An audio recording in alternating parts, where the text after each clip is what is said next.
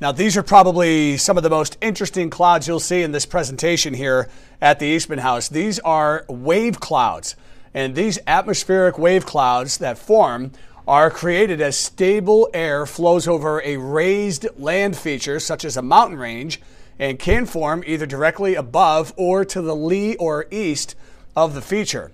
As an air mass travels through the wave, it undergoes repeated uplift and descent. If there's enough moisture in that level of the atmosphere, the clouds will form as the cool air crests at these waves, and the descending part, where the air goes down, the clouds will evaporate due to adiabatic heating, which is a drying out of the atmosphere. So that will clear the sky east of that cloud.